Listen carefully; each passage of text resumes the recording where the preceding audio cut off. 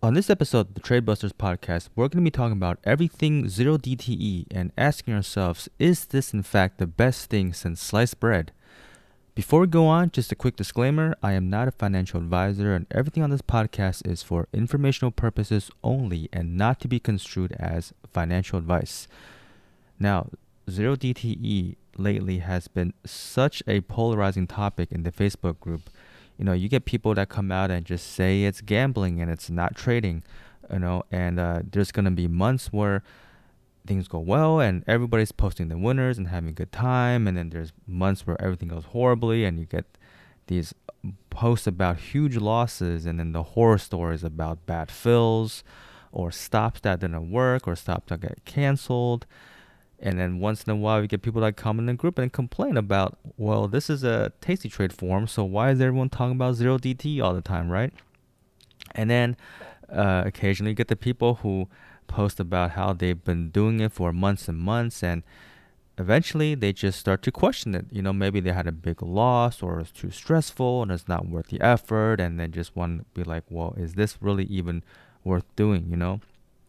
So the reason I wanted to do this episode finally is just to, talk about different types of 0 DTE trading, at least the more popular ones I've come to be familiar with in the group, the differences in the trade structure, management, different nuances, pitfalls, and basically just take all of my experiences in the last 2 years and lessons learned from having traded 0 DTE basically every single trading day or every single 0 DTE day anyways for the last 2 years and having back tested multiple years beyond that. So again, just want to lay it all out there, all the lessons learned, hopefully accelerate your learning curve.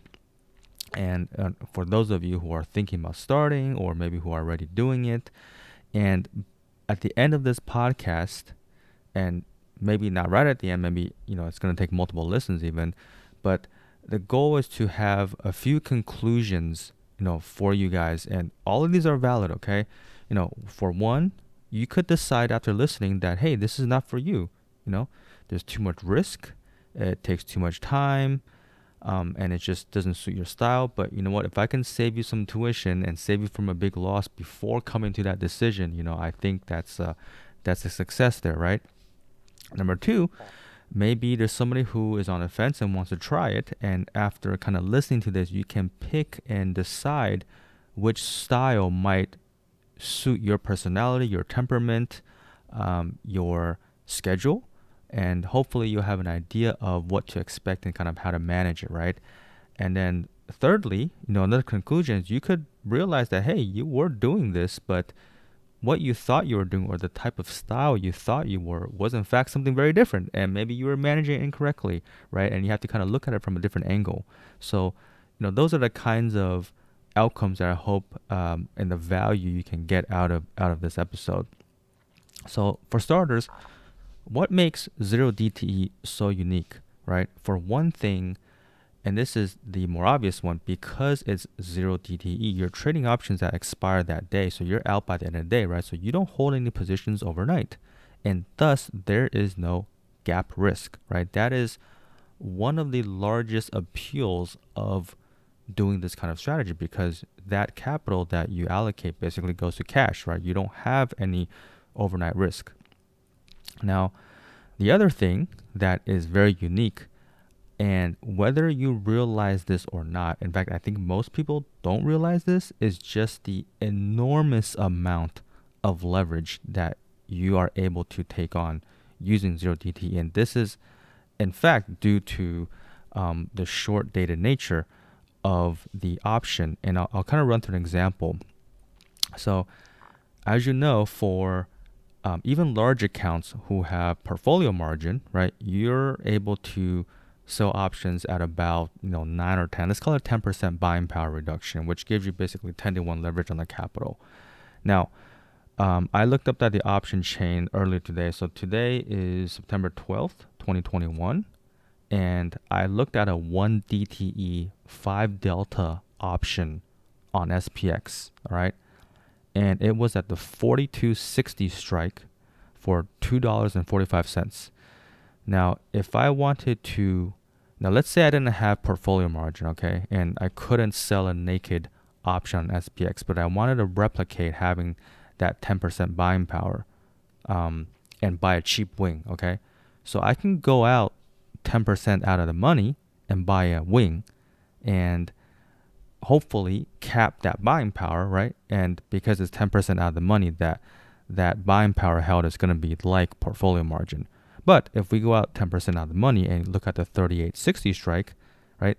That option at 1 DTE still cost 30 cents, right? And this is easily almost 400 points out of the money, right? So that capital requirement is 40,000. That's still a lot for any small account. And even then, that 30-cent wing still represents, about 12% of the short credit. So if you're trying to do a synthetic naked anywhere outside of 0 DTE, right? This is just 1 DTE. It just doesn't make sense, right? The capital requirement is too much. But on 0 DTE, depending on the level of VIX and depending on which side, but let's talk about the put side because that's usually wider due to the put skew. You're able to go out and buy a cheap wing, just a nickel, right? Anywhere from 150 to 200 points out. So that is basically bring that capital requirement down to 15 or 20,000. And in fact, on the call side, towards the end of the day, I've seen a cheap call side wing for a nickel as little as 20 points out, right? So think about this. You're able to essentially trade something that is like a synthetic or acts like a naked strategy on SPX, which is a huge product, right? With as little as a $20 wide wing, which is a $2,000 capital requirement, right? So this is in fact more capital efficient than portfolio margin, right? So if you think about it, that and let's just assume for sake of example, let's say you had a 4,000 strike as a short, right? So the notional is 400,000.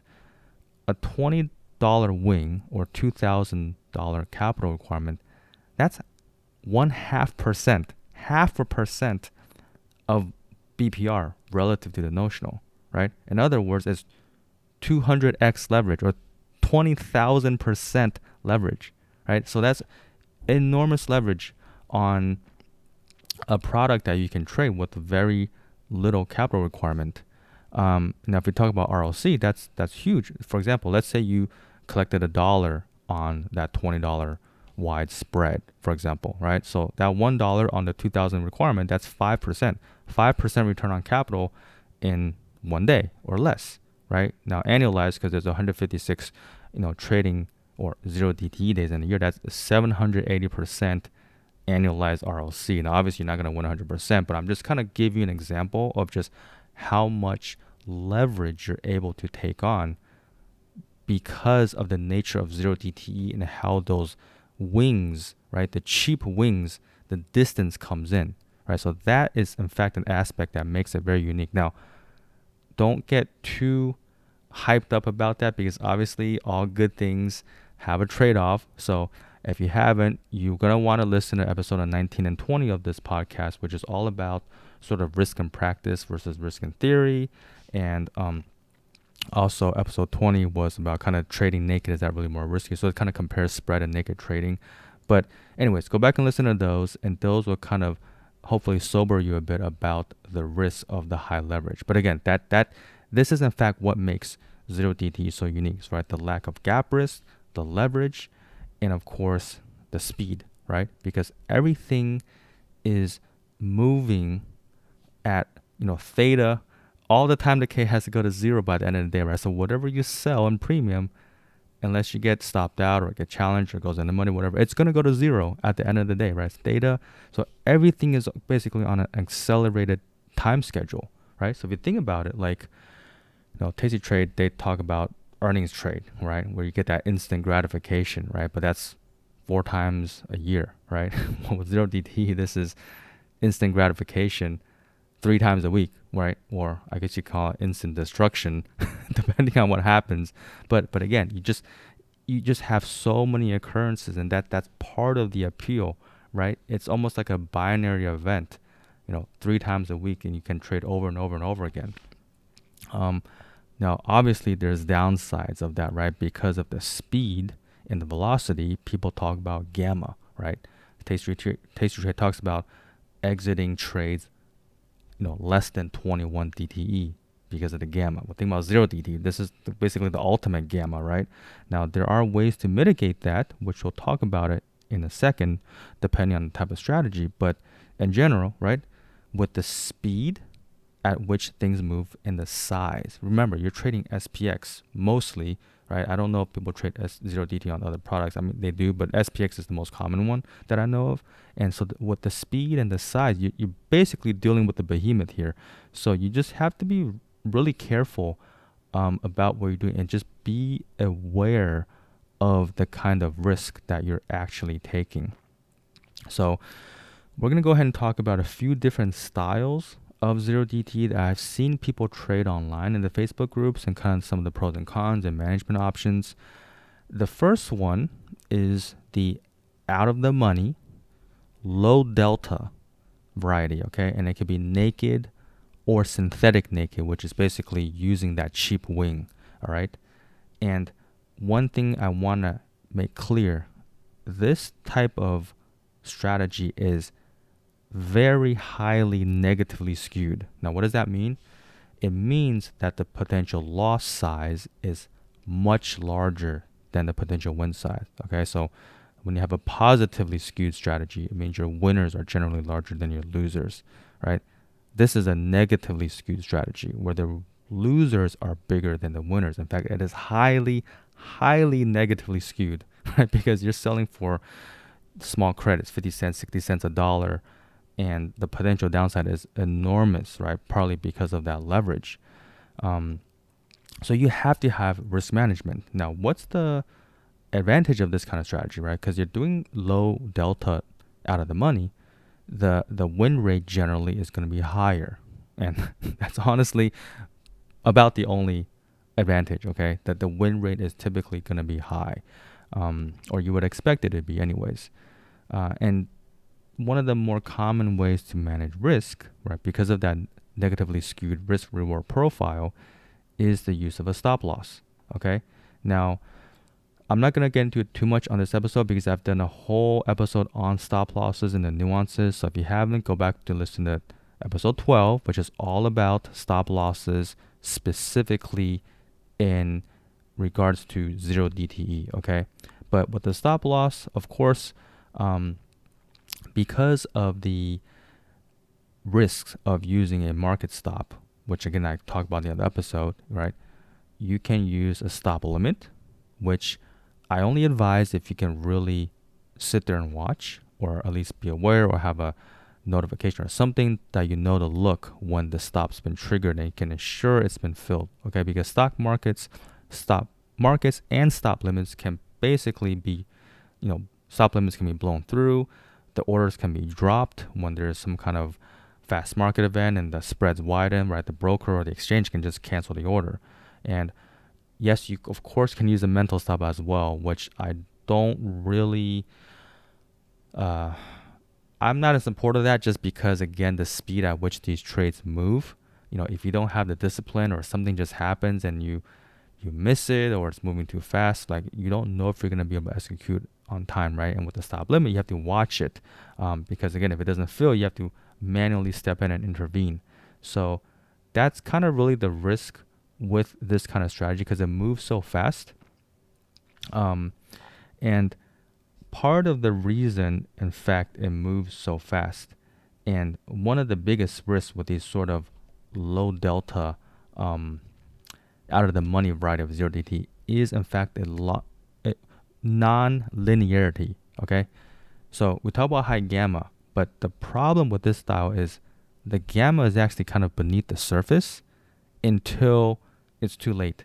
So I'll use like an extreme example. Let's say you went out really, really far, like 200 points out of the money, unless you could for some reason sell it for a nickel, which I'm not sure you can. Or let's just say you go somewhere really far, you sell it for a nickel. Presumably the market could move, 10, 15 points, and the option might not really do anything, right? Because it's still so far out of the money. The delta is not really going to change. The IV is not really going to spike. But as it gets closer, you'll start to see that option move. It might go from a nickel to a dime to 15 cents, whatever. But then there's suddenly a huge move, right? That option could jump, right, to 50 cents, a dollar, $1, $22, whatever it is. And it's because, when you're out on the wings, you're kind of on the sort of flat portion of the gamma curve, right? But as the market gets closer, if you're actually starting to become tested, you're going to start moving across where the gamma curve picks up. And if that thing goes parabolic, that's when you can see the option price spike, right? So it's non-linear basically. Now, hopefully if you're sitting there and watching, you can catch it before it goes too far off. But let's say you're not watching, right? You think your option is, some low value, 15 cents, 20, 30, whatever it is. And all of a sudden you turn around and it's like $5, right? You're at very, very high multiples of what your credit was, right? So it's just because of that non-linearity, and that's something that catches people off guard. And that's one of the kind of the biggest hidden dangers of trading this type of low delta out of the money style, okay? Now, besides using the stop loss, I have seen people do kind of like micro adjustments where it might roll up the untested side, or if they get stopped out, they might sell a new one further out of the money, all the while rolling up the untested side. So these things can work. I don't do them because it's a little less mechanical. And again, you have to be very active and engaged with the trade, and with how fast things are moving, right? Execution might not be great, right? So, but again, those can work. But what you don't want to do is you don't want to roll out in time, right? Because, there's a few reasons, right? Remember, part of the thing about zero DTE is about having no gap risk, right? If you roll out on time, guess what? You've introduced gap risk, right? And pair that with the leverage, pair that with, let's say there's a gap and, you wake up the next morning fully in the money. Well, you're done, right? There's nothing you can do. And then conceptually, if you think about this, for other time regimes, let's say you normally trade 45 DTE, right? And it gets down to 21, you roll back out to 45, right? Or let's say you trade 60 DTE, it goes down to 30, you roll out to 60, right? There's a certain regime where you stay within because the trade behaves a certain way that you're used to, right?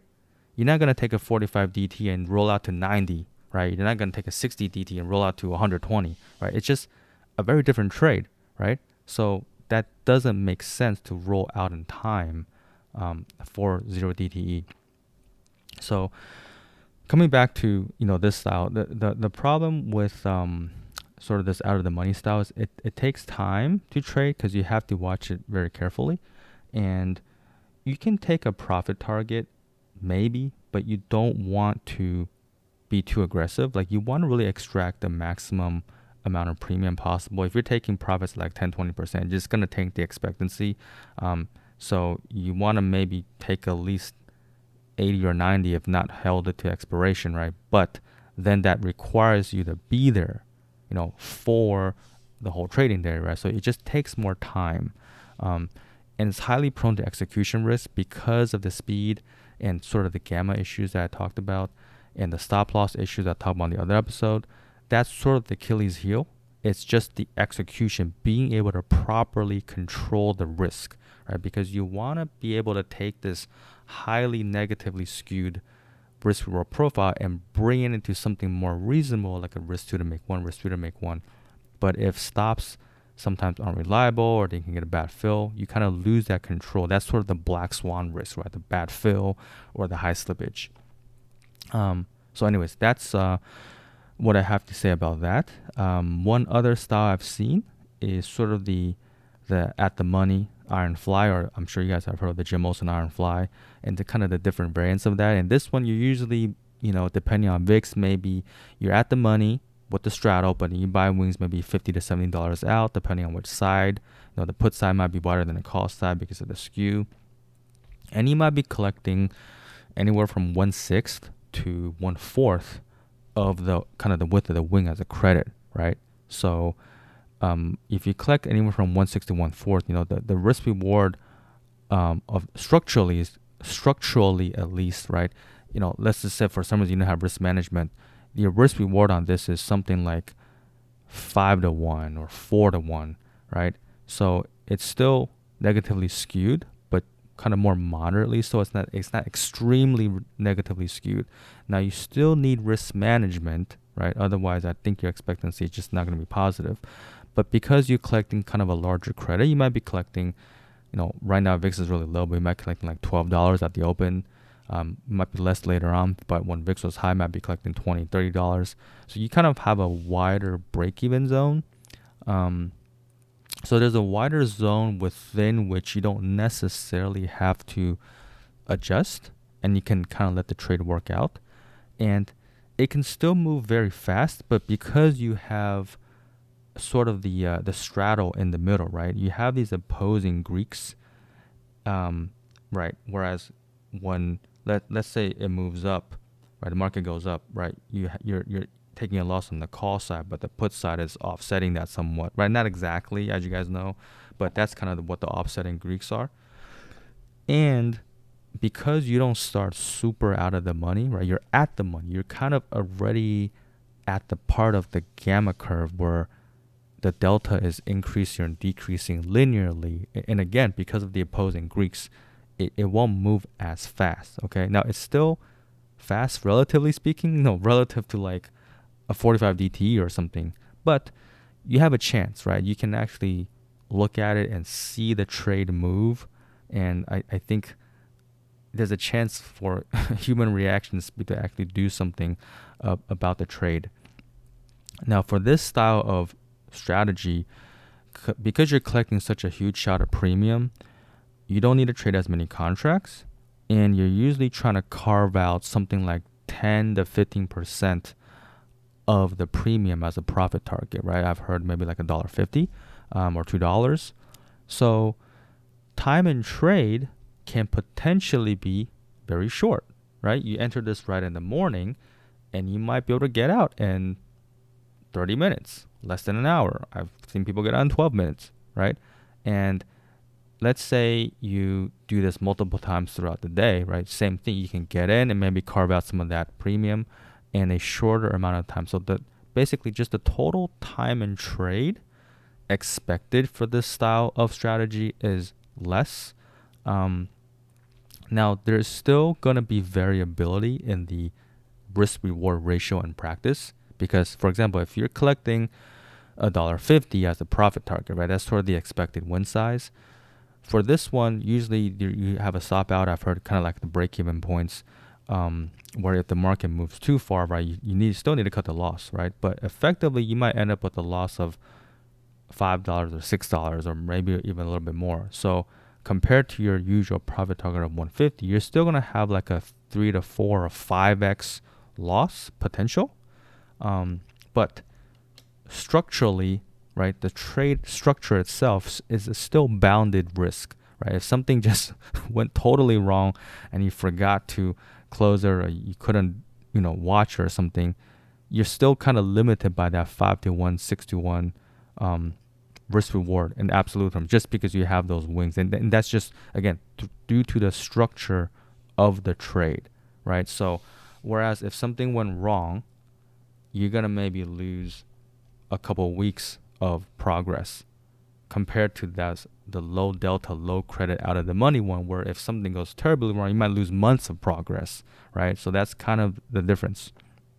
Now, one other variety that's not quite as common, but I've seen crop up and some people do this, and I've seen some people do some research along this avenue, is at the money or even in the money, slightly in the money, tight spreads, okay?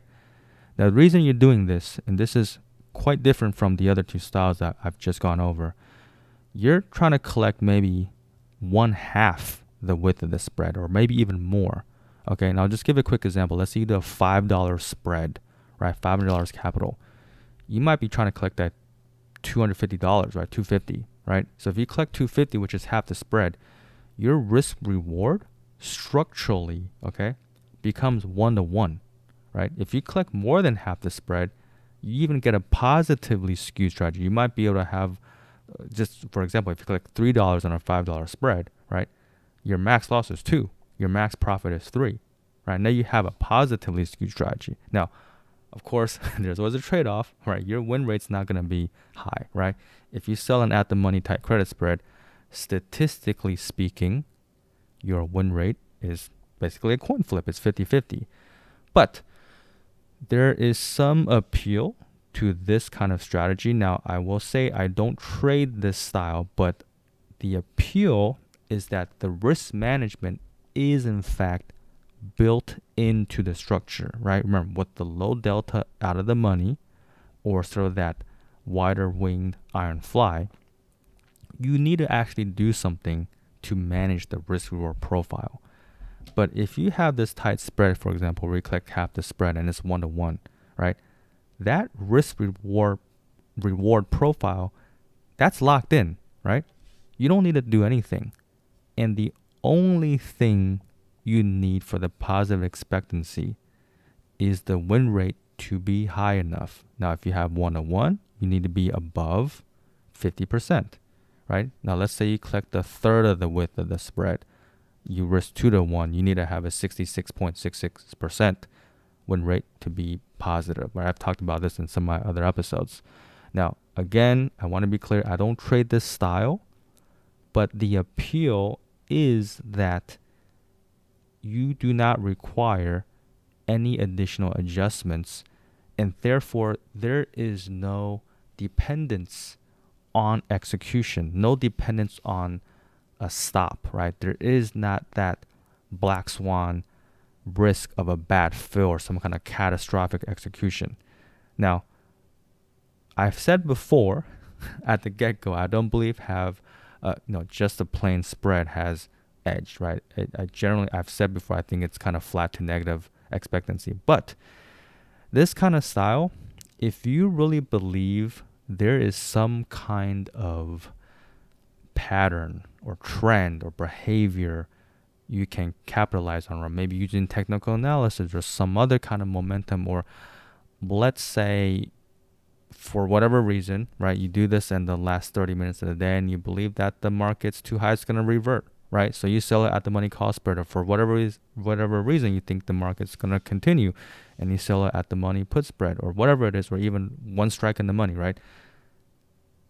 If you really have some other information you're relying on, either through your own inference or through some kind of system, that you believe there is an edge somewhere, that you can push that win rate above what it takes to get this expectancy to be positive, then I think that's something worth investigating. Because again, with this kind of structural setup, your risk reward profile, that's baked in. That ratio is baked into the structure. So you only need to, augment that trade with some kind of something, right? Again, I don't do this myself, but I've seen people that do. I've seen research along this avenue, and it's interesting solely because, at least to me, it's interesting because of the fact that you're not relying upon any additional adjustment, right? And regardless of whether or not I believe in technical analysis or patterns or, trends and mean reversion and all that, I do agree and believe that simplicity is usually a good policy, right? So with something that just is a roll of the dice and you can see whether or not the win rate is high enough and create that positive expectancy, I think there's something there. Anyways, that kind of wraps up this part. Again, these are the styles that are kind of the more popular ones I've seen that I'm familiar with. I know there's other things, I didn't cover, for example, just simply tight spreads, directional trading with 0DTE, and you kind of layer in and build on the position. And there's a whole bunch of other stuff out there, and I'm sure you guys, might know more than I do. But I think that's enough to kind of give you an idea of the different flavors and little pros and cons and the pitfalls to look out for, and just to recognize that depending on how it's set up, depending on what time you go, where you place it, those options are going to behave differently. But at the end of the day, okay, what I want to really get across is that 0DTE, it's not magic, okay? We're not saying this is some great thing where all of a sudden there's a huge edge and you're gonna make tons of money. Now you can, okay, but we're harvesting the same edge for the most part as any other option seller, right? We're trying to harvest that time decay. We're trying to take advantage of that overstatement of volatility, okay? But to reiterate, the appeal is in the lack of gap risk, okay? The enormous leverage. Now, this is a good or a bad thing, but the enormous leverage that you can take on with 0DTE. And then again, the fact is that everything relative to the usual longer DT strategy, everything just happens at warp speed. Okay, so those three things are the kind of the main factors that drive what makes 0DT so unique. And of course, kind of bringing it all back and going back to the original question, I mean, is it the best thing since sliced bread? Honestly, I think it is what you make of it. Okay, you get out what you put in. You know, sometimes if you put a lot of effort into it and really spend the time to manage it and keep with the trade, I mean, you can have success, right? You can, but it takes discipline. It takes knowledge. It takes understanding of the risk, and it takes discipline, and it takes conviction. All right. So hopefully, you got something out of this, and hopefully learn something you didn't know before, and kind of give you some tools and little different tips that can help you have success and picking, you know, what's right for you, or maybe deciding that it's not right for you, and that's okay too. Okay. So anyways, let's leave it there. And as always, if you guys enjoyed this podcast, please take a moment to rate, review, and subscribe. It's available on most of the major platforms, including Apple Podcasts, Google Podcasts, and Spotify. You can also find more of my content on my trading page at www.thetradebusters.com, where you can find all of my strategy mechanics and trade logs, as well as essays, other podcasts I recommend, and you can also follow me on Twitter at TheTradeBuster. That's it for today, guys. Thank you all for listening, and I'll see you next time.